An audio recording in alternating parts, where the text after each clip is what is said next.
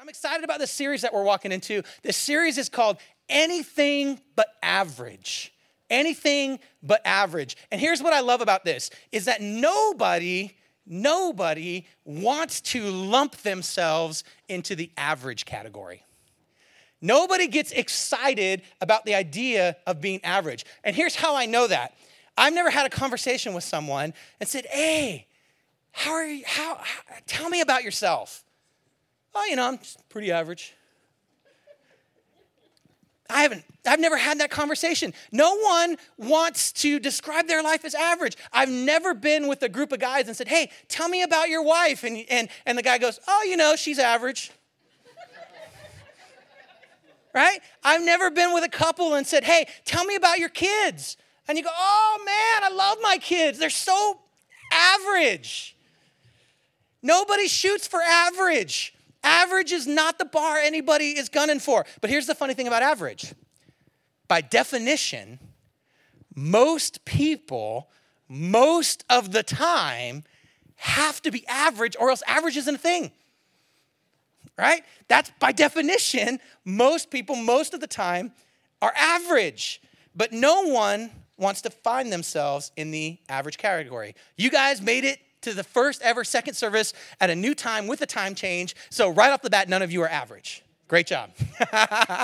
Great job. Proud of you guys. Yeah, totally worth it. So I'm really excited about that. But the reality is there's an entire industry that makes millions, if not billions of dollars in advertising because they're trying to learn how to narrow down average. They figure if they can get average, then most people do it. That's why sometimes you're watching TV and you see a commercial and you're like, that's amazing. I need one of those. I didn't know I needed one of those. And they're just like, oh, because they have somehow gotten into your brain, looked through your webcam. I don't know what they did, figured out how your mind works and figured out what to sell to you so that you will buy things. That's an industry trying to figure out what is average and what will sell so that they can make profit off of us for figuring out average. That's a thing. People have to figure out to determine what average is. They want to do that. Here's the thing.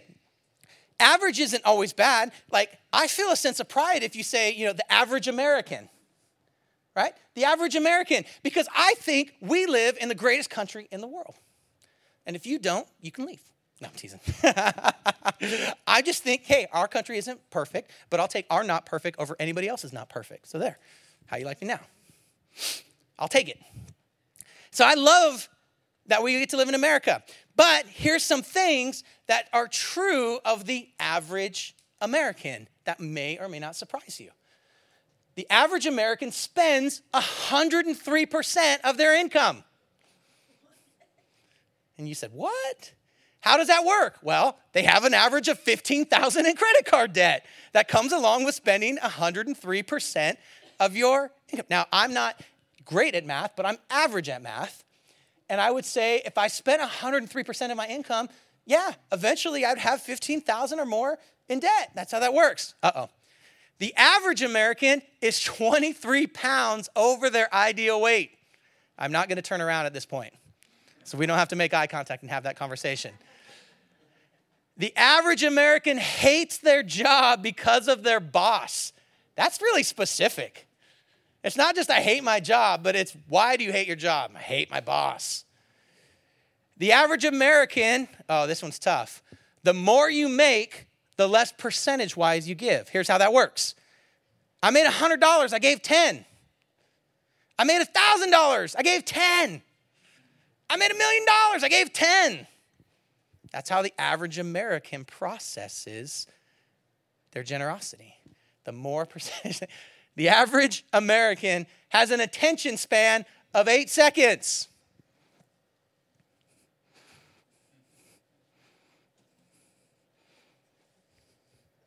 Did I lose you? How many were checking their phone right there? Come on. Here's what's really sad. I don't know how they get this stat. I don't know how they prove this scientifically, but the next line was the average goldfish has an attention span of 9 seconds. And so I just want you to know we ranked right under goldfish for attention span. Average American. We're so inundated with information and so many things. So there are some things about being an average American. Some of those you felt maybe more than others. Here's the thing. Some of the deeper surveys start talking about things like the average American dad. This one kind of blew me away. The average American dad, remember, I don't think any of you are average, has 27 and a half hours of a week they're engaged in entertainment or leisure. So that's Facebook, that's checking your fantasy football, that's getting around to golfing, that's hanging out with your buddies, that's whatever it is. 27 and a half hours a week they're engaged in entertainment and leisure. However, the average American dad spending 7 hours a week engaged with their kids. Don't worry, I don't think any of you are average. Just telling you what the numbers say. So this is an interesting thing, this average that seems to be, now remember, this is what's most true of most people. It's what's most true of most people. So I'm so excited that you're here as we get to launch into the series, because this whole series is about how do we break through the lid of average? How do we rise above that? How do we move beyond that? And here's what's great. God really cares about a generation of his followers and his people, about believers breaking the lid of average. He didn't leave us here to just be average. In fact, Jesus actually taught behaviors that would lead to an above average life. And so for the next few weeks, we're going to walk through some of those things. There are some phrases that are out there that talk about kind of breaking through the above average life. And I wanted to just check through some of these with you, because these are things that Jesus said. He said an eye for an eye and a tooth for a tooth. Ooh, that's an interesting one. I like this one. He said, turn the other cheek. Turn the other cheek. How about this one? Give them the shirt off your back. I like this one. Go the extra mile. Go the extra mile. All right, so here's your test. See who's above average. Jesus said this. Where did he say it at? He said all these things in one spot. Where did he say it? Someone said it. Sermon on the what? Sermon on the Mount. Yeah, you passed. You're above average. Congratulations. They're all things that Jesus said in the Sermon on the Mount. Now, I love the Sermon on the Mount. It's in Matthew chapter 5. If you have a Bible, you're already another step above average. You can open it up to Matthew chapter 5. If it's on your phone, that's okay. Won't hurt my feelings. I use a digital Bible all the time.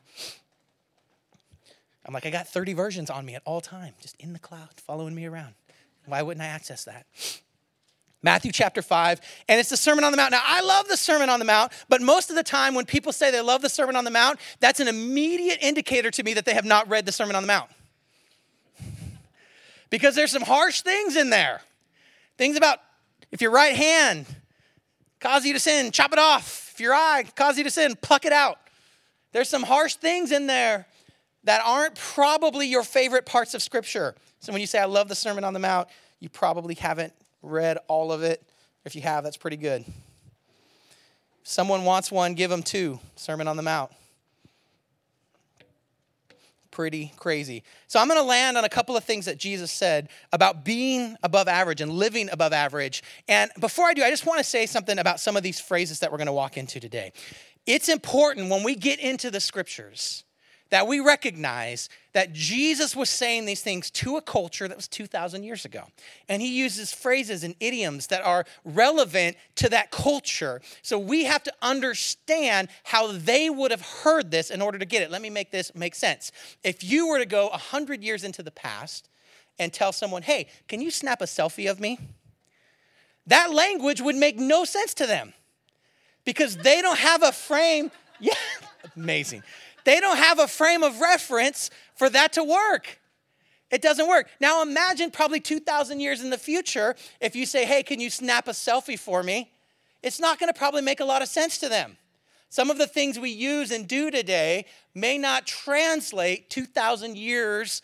Now the words may still be words that we understand, but we may not put those idioms together the same way. Someone told me after first service, it was funny. It'd be like the idea that maybe in 2,000 years, someone might see a tanning bed and go, oh, they used to burn people alive in those times, right? Because they just wouldn't understand why that is a thing.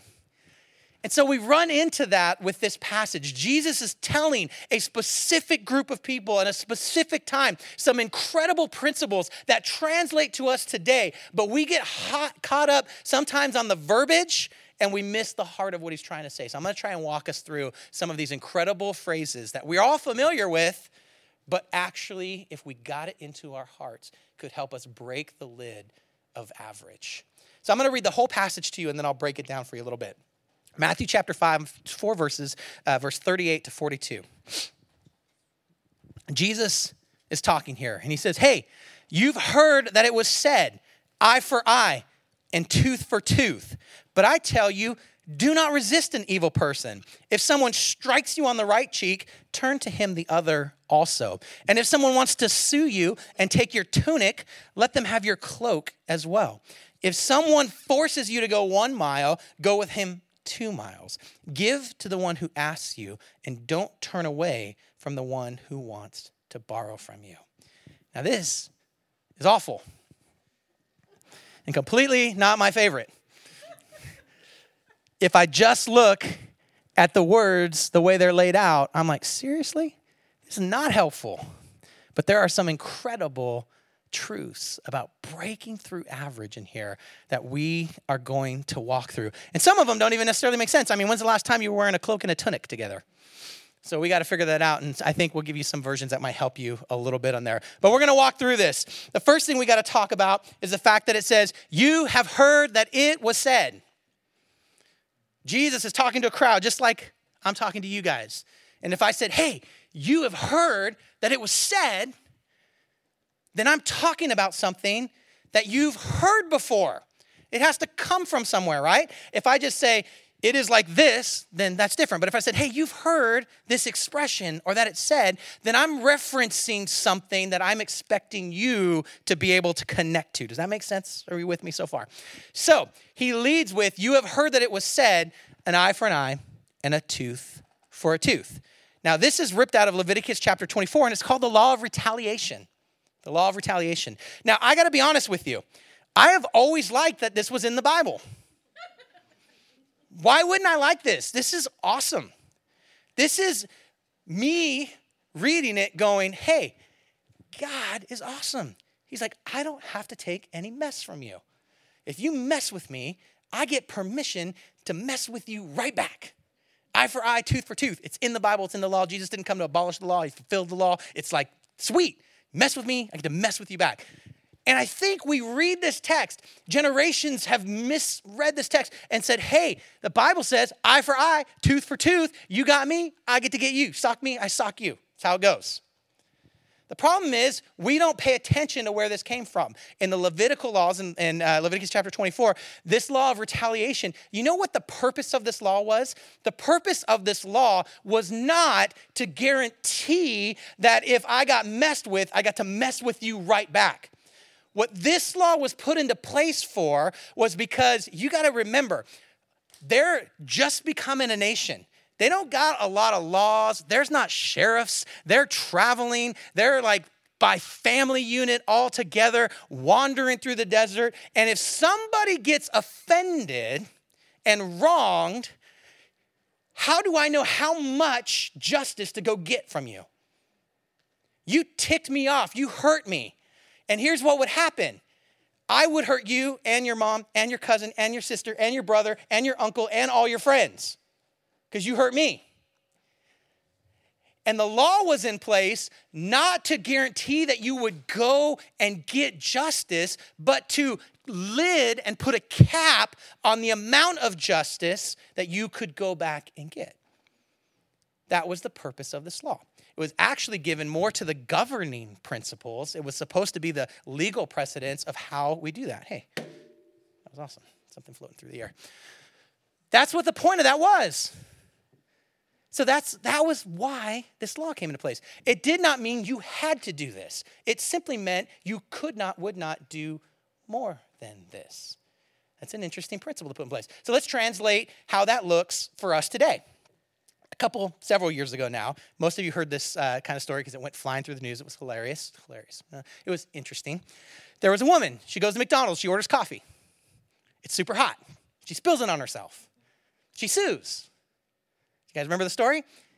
She ends up with $1 million+ for spilling coffee on herself. And the story, now listen, I don't know all the details of the story. Maybe she deserved the $1 million. I don't know. But the implication was this person had so egregiously manipulated the the system that by spilling coffee on themselves, last time you spilled coffee on yourself, did someone offer you $1 million for your... Now here's what happened. Every coffee went from $2 to $5 so that they could cover any potential litigation. I don't know if that's what happened, but cause and effect. Coffee got crazy expensive and she got $1 million. What is that? That is no lid that makes sense for the amount of offense that was done, right? So you know that when you were growing up. Come on now. Someone messed with your family. Someone messed with your little brother, and what'd they do? You go and get your big brother and your aunt and your uncle. Listen, this is how we did it in the Puerto Rican house. We call it Puerto Rican judo, right? You messed with one of us, and now you get to experience some Puerto Rican judo. And Puerto Rican judo goes like this. You don't know we got guns. You don't know we got knives. You don't know my family's out back. You don't know any of that, right? So let's bring it. Some Puerto Rican judo, right? And that's just how we rolled. You messed with one of the cousins, you messed with the whole family. And pretty soon there'd be a huge, epic throwdown. That's where every little fight led to. So the law of retaliation was about, hey, guys, chill out. Chill out. When justice has been served, you got to relax. You got offended. You lost an eye. They lost an eye. It's cool now. Their kids don't all have to lose eyes. Everybody doesn't have to die in their family. It's okay, right? Your ox got, injured. Their ox is now injured. Or they paid you for the ox. It's even. We're cool now. It was about justice, not exceeding what had been done. Does that make sense? Everybody's with me now? That's where that came from. But we all struggle because when we get offended, we want to get someone back. Way, way worse. Way, way worse. He goes on to say, you've heard it was said eye for eye, tooth for tooth.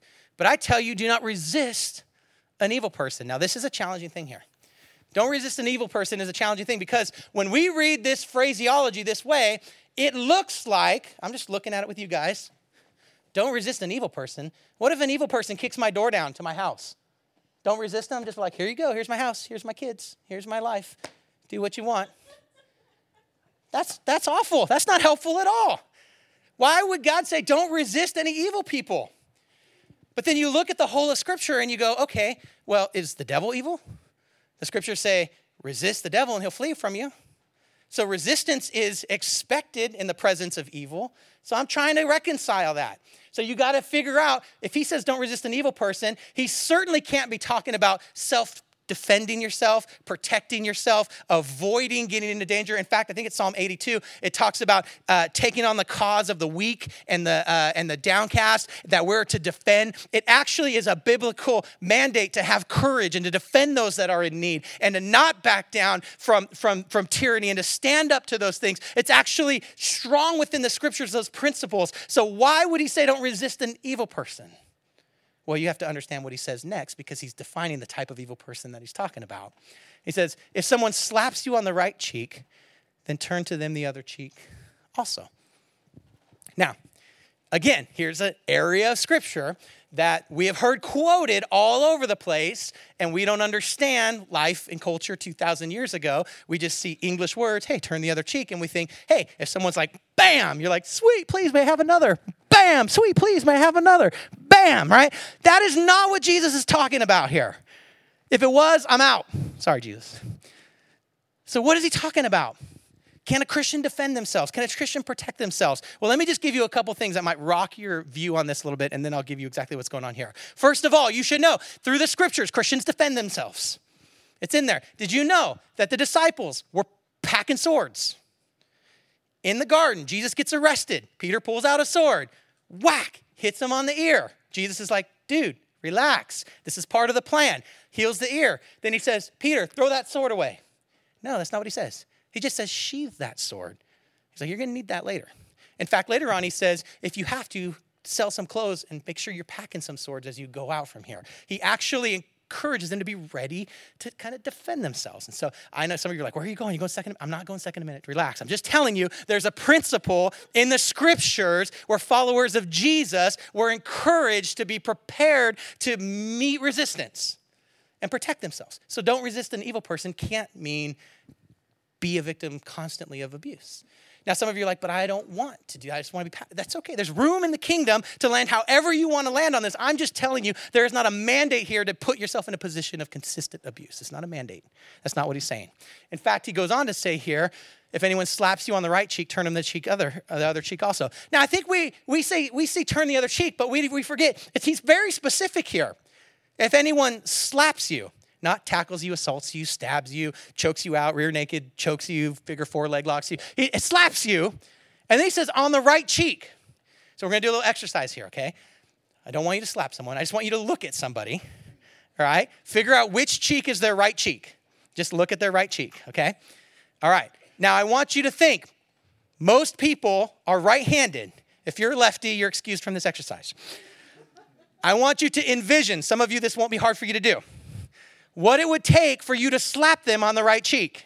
Just envision it with your right hand. It's some of you are next to each other, so you're like, right? The right cheek is going to require one of these, right? A backhand. That is very significant culturally here in what's going on. A slap on the right cheek is a very specific thing, just like a selfie, right? It's a very specific thing. And it has been this thing for thousands of years. If someone comes up and goes, whoop-ha, they have not, well, maybe they hurt you. I don't know how big they are, right? But they have not assaulted you like to try to kill you. What they have tried to do is provoke a fight with you, provoke a response out of you, bring out of you something so that it can instigate. Think like the knights, right? They take their glove off and they're like, whoop-ha, and they throw it down. The guy throws the glove back at them, right? Just provoke a duel. That's what's happening here. Jesus is saying, if someone slaps you on the right cheek, if someone comes up to you and tries to instigate with you, if someone tries to draw you into conflict, don't take the bait. Don't take the bait. That's average. That's average if someone insults you to go, you know what, that's it. Because this is not about a physical damaging blow. This is about being insulted. And let me tell you something, church folks.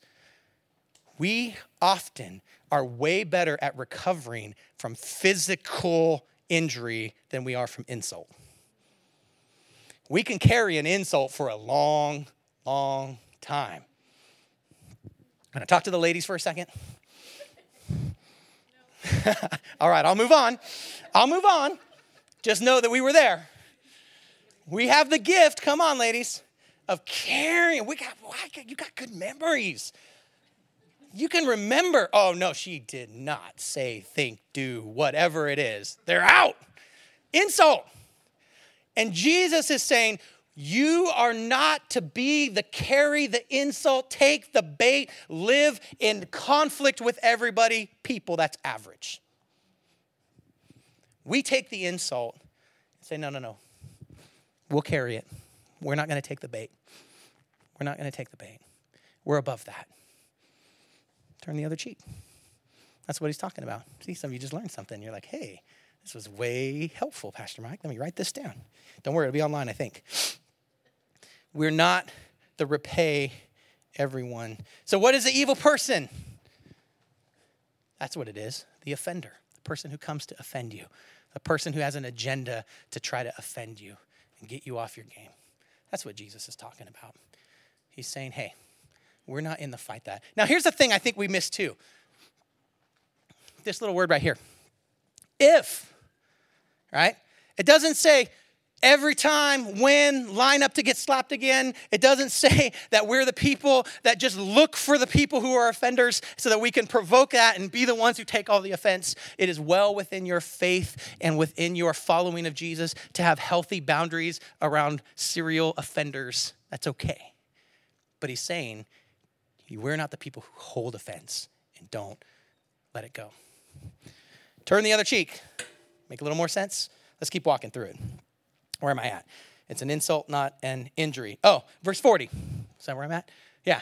And if anyone wants to sue you and take your shirt and hand over your coat as well.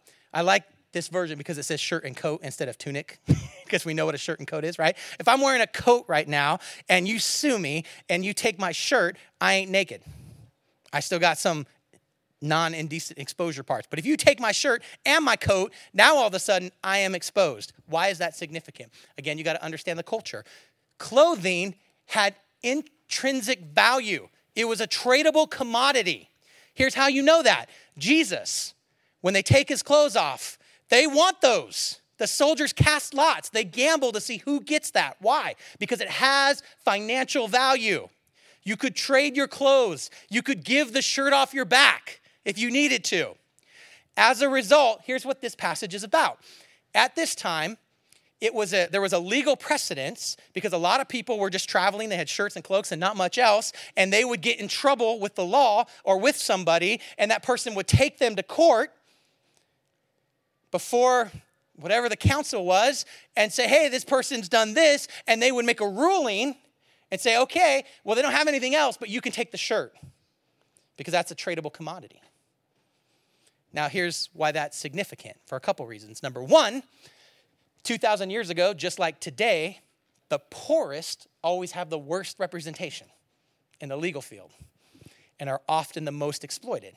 So someone who was wealthier or of more means or more connected could leverage the legal system against the poorest among them, and the poorest were generally the ones who were giving up their shirts. Does that make sense?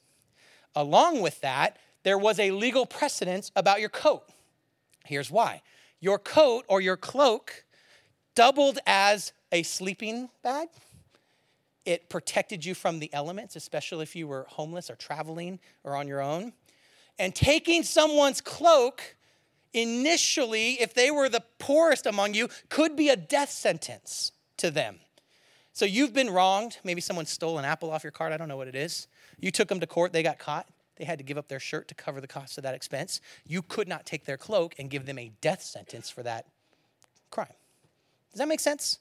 Now you see the context. So why is Jesus saying this? He's saying, listen to me. There are gonna be people out there who have an exploitive, manipulative agenda with you. And we are gonna be generous nonetheless. You are gonna be generous because you are gonna be like me and I'm generous. And people exploited and manipulated me and I still gave myself away. And my followers and the people who call themselves Christians, Christ's little Christ, are going to be generous, even when people have manipulated us. We're going to have a heart that stays tender and generous. He says, that's who we are. He says, anyone can say, hey, here's the bear, here's just this. That's average. Now, is he saying you should die? No, he's giving an example. How to be generous. The language is supposed to be shocking. Let them have your cloak as well. But it's hard sometimes to be generous. It's hard sometimes to not be offended. It's hard to do this. It requires something of us. He goes on to say, if anyone forces you to go 1 mile, go with them 2 miles. Now, this doesn't always make sense to us. We understand go the extra mile. But where does this come from? Well, I mean, it can make sense for you. You got to realize at this time, the Jewish people are conquered. Rome's in control. Rome is an invading army, and they have set up shop. It's kind of like this. I was trying to think about this first service. The only thing I can think of, we're in Washington, it'd be like if Canada invaded us, and they won, and Washington became part of Canada. Yeah, that's what they look like, right? And every time we walked outside, we saw these dudes. Right? And they're like, hey, how you doing, hey? I don't know how. I just know they say hey, right? Here's the thing. What they could literally do in that time, because Roman soldiers had to carry a lot of gear. In fact, it was not unusual if they were packing all of their gear for them to have a backpack weighing in excess of 100 pounds. They got armor, swords, weapons, whatever they need, provisions. So there was a law in place, because they've been conquered. It's not a Jewish law. This is a law from Rome that they could walk up to you and say, Beth, here's my bag. You're going to carry it for me. I got to go north. And you were legally bound to accept that weight and carry it for 1 mile. Now, can you imagine how much you would hate that?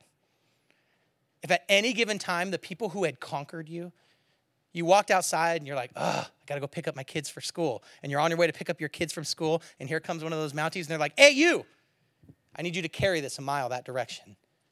Are you kidding me? I have some places in... Are you refusing to do what I've told you to do, the law? Grab that post. Here comes the whip. Pow. You legally had to do it. They hated this law so much. This is what happened in their culture, right? The Jews had figured out that a mile was about 1,000 steps. So this is what they do. Give me your bag. Take the bag. 1, 2, 3, 4, 5, 6, 7, 18, 19, 20, 150, 250, 350, 977, 978, 999, 1,000. And then they would leave. And it was illegal for that Roman soldier to push you one step beyond that, but completely legal to carry you to force you to carry their load to that distance. Just feel that for a moment, how much. So now here's an audience, and here's Jesus. And he's like, hey, when you leave this place, if you walk out there and someone says, hey, carry my load a mile, go with them 2. No, thank you, Jesus. That's not going to be something I'm really excited about. And he says, I want you to do that. Why? Why would he do that? Well, there's a couple things that would happen. You got to think about this culturally. It's illegal for him to tell you that you have to take it 2 miles, right? You have to take it anything over a mile. So in theory, something happens at step number 1,001. At step number 1,001, the leverage has changed a little bit because you've now broken the law if I can prove you forced me to go this far. Step number 1,002, step number 1,900, all the way up, right? Something relationally in our situation has now changed as I'm serving you this second mile.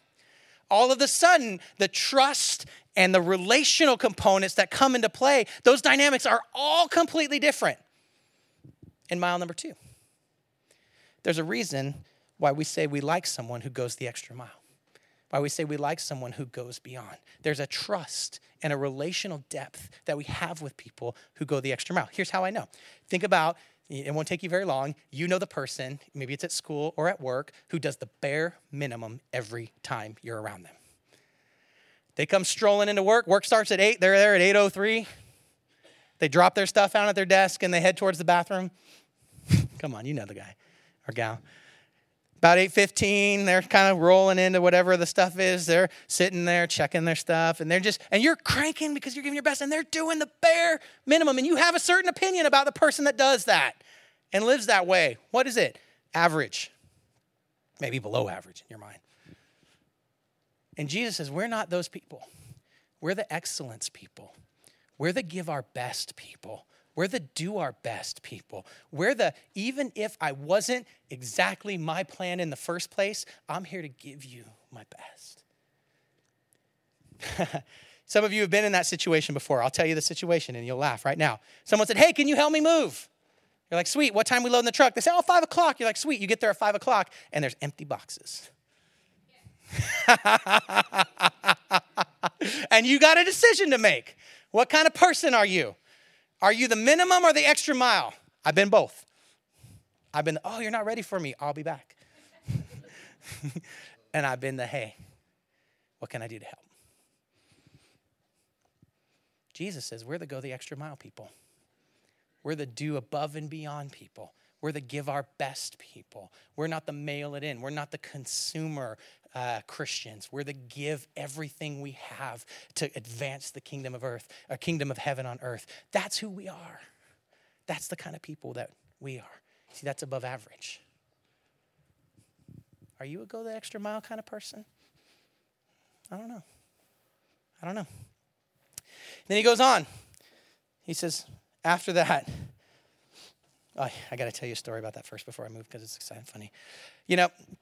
I tell this story about struggling, getting ready to plant the church in Oregon all the time and how long it took me to find a job. But there's some nuances to that sometimes I don't get to share, and it's exciting to do it. But I was looking for 10 months. I had moved to Oregon. I wanted to plant a church, and I thought God had called me, and I couldn't find a job, and I was frustrated, and I was depressed because after about 8 or 9 months of applying first at high-level jobs and then saying, I'll work at Taco Bell and still can't get a job, you start feeling pretty bad about yourself. And I was there.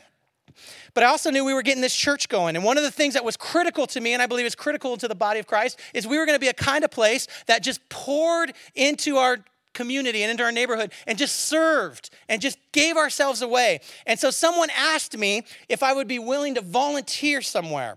And I remember thinking, I don't need volunteer opportunities, I need a job. And over at the Park and Rec District, there was a need of some volunteers, and one of my friends was one of the guys that worked at the Park and Rec. He goes, if you want to come and just volunteer, we're looking for some help. He knew I didn't have anything going on. I was like, all right, Park and Rec District, how hard is that?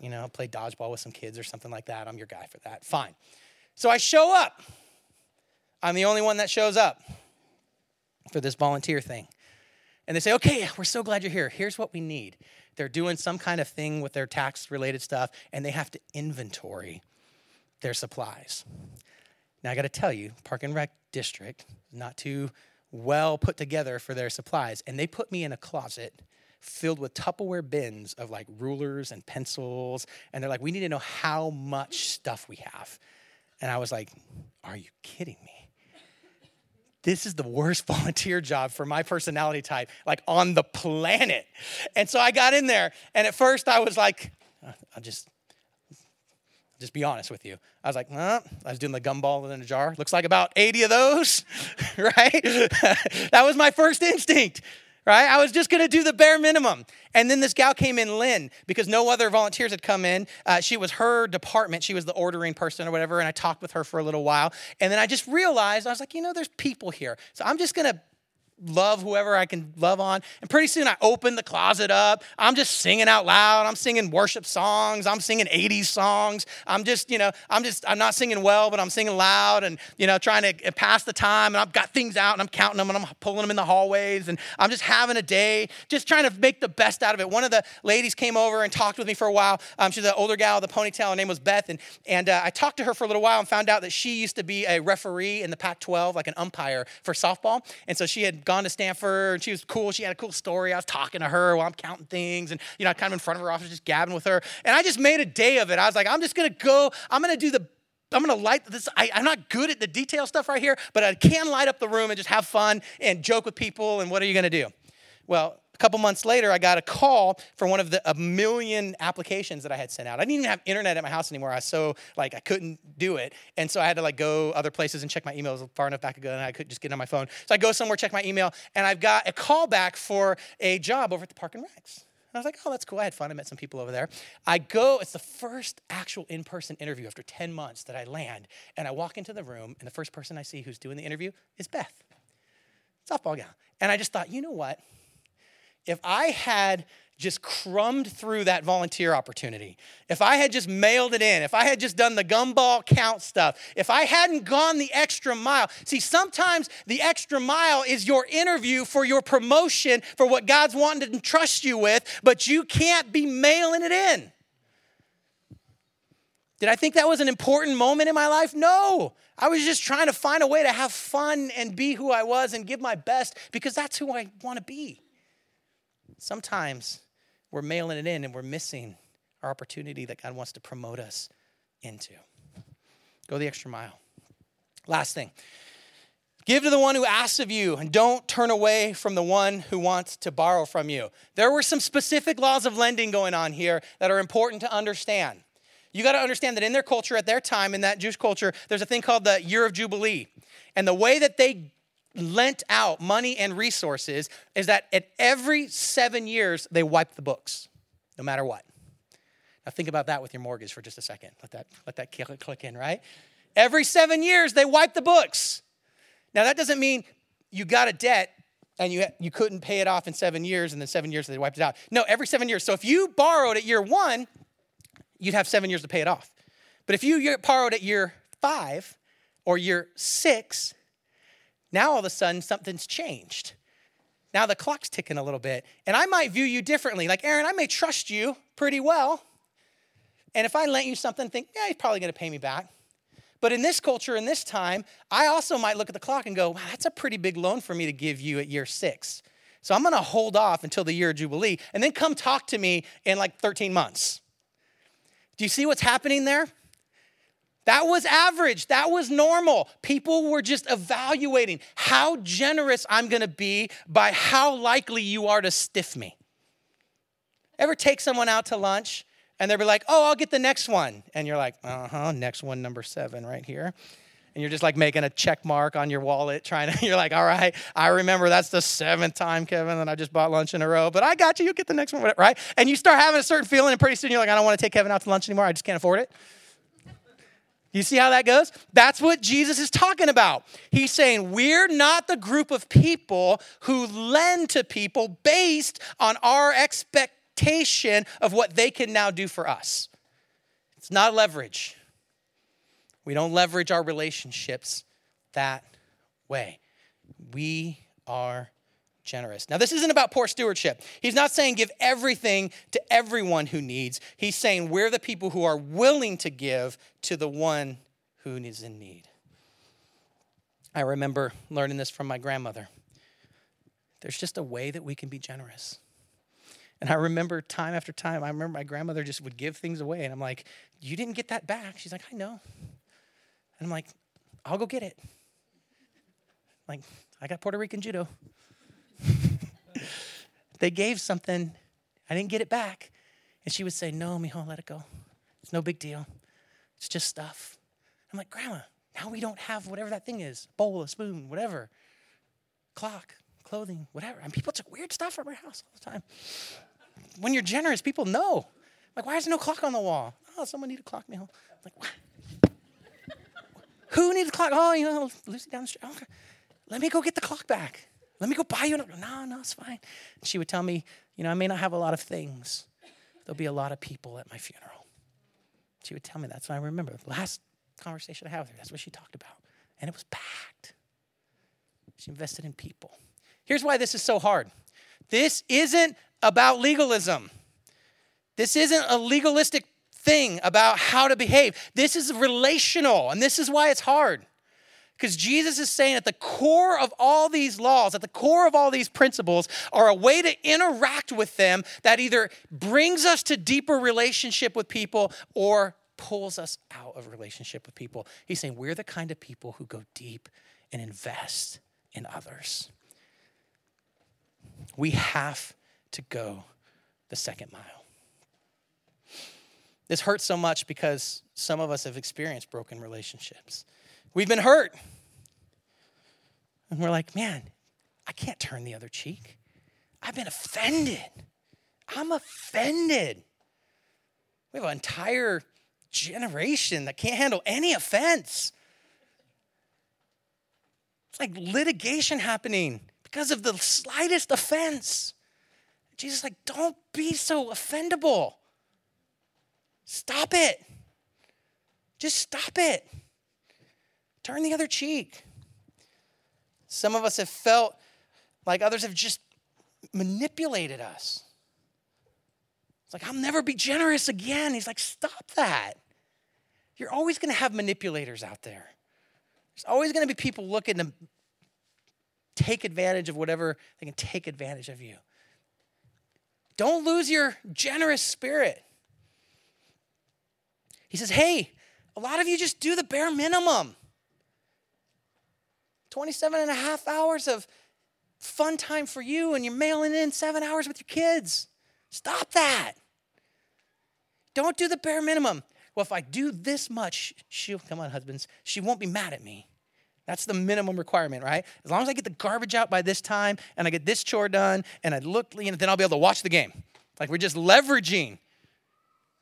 He's like, stop thinking that way. That's not who you are. Some of you have been like, hey, you should help in kids. And you're like, stop it. No, you stop it. You should use your gifts. Not if it's kids, I'm just whatever. Right? That's who we are. We're the go the extra mile people. We're the find our way to use our gifts and give ourselves away, folks. I've been like, get in a small group. And you're like, no. I'm like, yes. Just do it. I said it. There, deal with it. He's like, go the extra mile.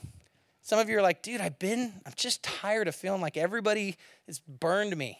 I'm not lending my strength. I'm not lending my resource. I'm tired, giving myself away.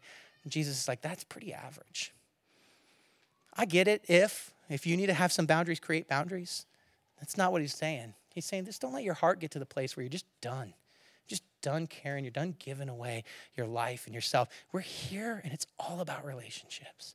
We got to be willing to do that.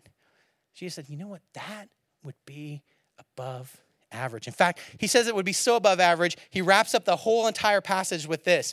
He says, you've heard it said, love your neighbor and hate your enemy. But I tell you, love your enemies and pray for those who persecute you so that you may be the sons of your Father in heaven. He causes his sun to rise on the evil and the good. He sends rain on the righteous and the unrighteous. If you love those who love you, what reward will that get you? Aren't even the tax collectors doing that? But if you greet only your brothers, what more are you doing than others? Do not even the pagans do that? So be perfect, therefore, as your heavenly Father is perfect. And that word perfect right there just means be complete, be fulfilled, be finished.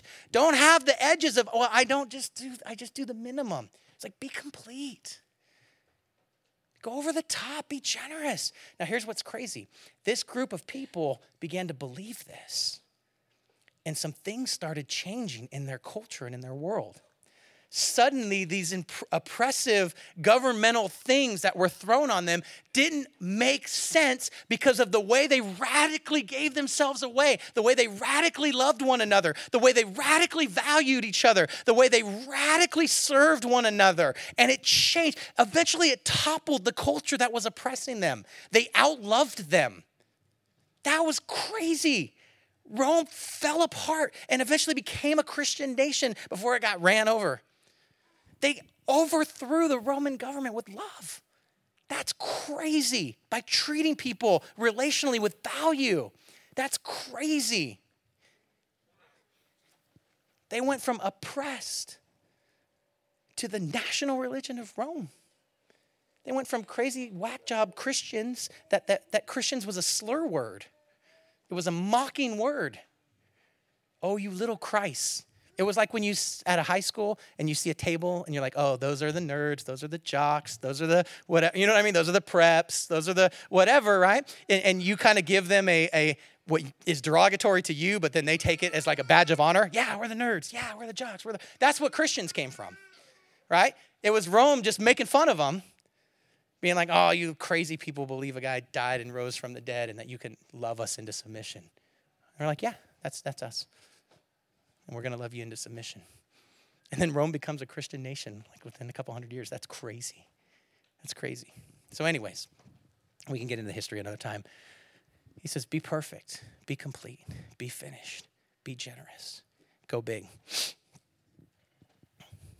It's the same root word that Jesus uses at the end of communion when he says he'd receive the drink. Jesus said, it's finished. So turn the other cheek, give the shirt off your back, go the extra mile, help people in need. Jesus is like, hey, this is what we do. We turn the other cheek. We give the shirt off our back. We go the extra mile. We help people who are in need. So what are some ways we can be above average? Wouldn't it be cool if that kind of thinking was the way that people saw this church? If people in this neighborhood and in this community looked at this place and said, you know what's weird about them? They're not easily offended. Like, we thought this would offend them, and they didn't get offended. We thought some of these restrictions, these things that were going on, we thought they would be taking offense, but they didn't take offense. Wouldn't that be cool if that's how people thought about Celebration Center? Wouldn't it be cool if people looked over here and said, you know what? They're generous there. They give themselves away. They'd give the shirt off their backs for you. Here's what I know. You like people who you would describe that way. Whoever, when you think of, oh, he'd give the shirt off his back for you. That person, you don't hate that person, right? You want to raise little people who have that description over their lives. That other people look at them and say, oh, they're the kind of person that would give the shirt off their back for you. You instinctively are drawn and like those kinds of people. Jesus is like, because that's above average. And we want you to be that way. You love people that go the extra mile. You feel good about things when you get to go the extra mile. Sometimes we get burned And the best thing we can do is lend a hand. Say, you know what? I know that didn't work out best for me, but I'm still going to bless you. I'm still going to bless. Can you imagine if that's how people thought about this place? If that's how they thought about you? If that's who they thought Jesus was? Didn't Jesus do all that for us? Isn't it true that he turned the other cheek and accepted insult? That he accepted insult on our behalf? Isn't it true that he was willing to give himself away for us? Isn't it true that he was exploited? You know that go the extra mile thing that shows up in the cross? Because it was part of the culture at that time. Remember, Jesus couldn't carry it. One of the Roman soldiers turned to someone next to him. Remember that guy's name, Simon? He's like, hey, you, pick this up. You ever wonder why Simon didn't say, hey, not me, I'm out of here? Why Simon didn't just go, leave me out of this mess. Because when a Roman soldier looked at you and said, you pick this up and you carry it a mile, you picked it up and you carried it a mile. So Simon enters into the narrative of Jesus because that's just cool. He's free for you. Go the extra mile. You might be in somebody's story. You might be in their Jesus story because you were available and willing to go the extra mile. Be willing to lend a hand. Would you stand with me? I don't know about you. These are all still really hard for me. They're easier when I kind of understand them. But I know this. I don't want to wake up every morning and go, let's shoot for average today. If I could I just want to nail it right smack on the bottom of the bar. C's get degrees, baby. Let's go for this thing. That's not the life. Some of you just woke up right there. It was 8 seconds, so I had to throw something in. I want to be like Jesus. I want to have the impact. I want to see our culture and our world change. I want to see lives change. Why? Because I just was willing to be a little bit more than average. I want that for you. Wouldn't it be awesome if your marriage wasn't average? If you're raising above average kids, if you had above average experiences at work, if you were able to have above average relationships, what would that look like? What would it take to be anything but average? Jesus is like, well, here's some keys. Can we do that? Can we do that? That's my invitation, my challenge for you. Let's pray. God, thanks so much for loving us enough to challenge us with your word, to actually live this thing out. Not just become on hearers of the word, but to do what it says. And I just pray right now for a generation of people who would be willing to step beyond, beyond the average, outside of the bare minimum, and move into the place where though it costs me something, the impact might be eternal and heavenly and be changed.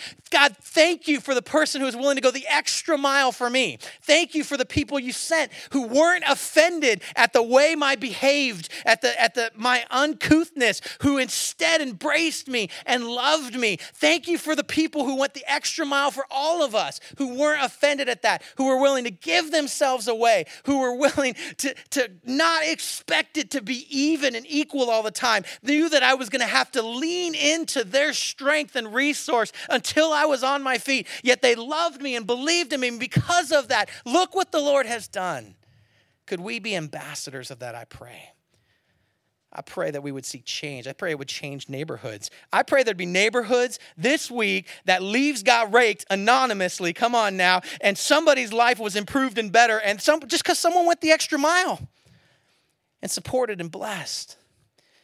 I pray there'd be relationships that have been just damaged by offense that would mend and heal and restore this week because someone said, I'm not going to care. I'm not going to allow that offense to get into my heart and to damage me.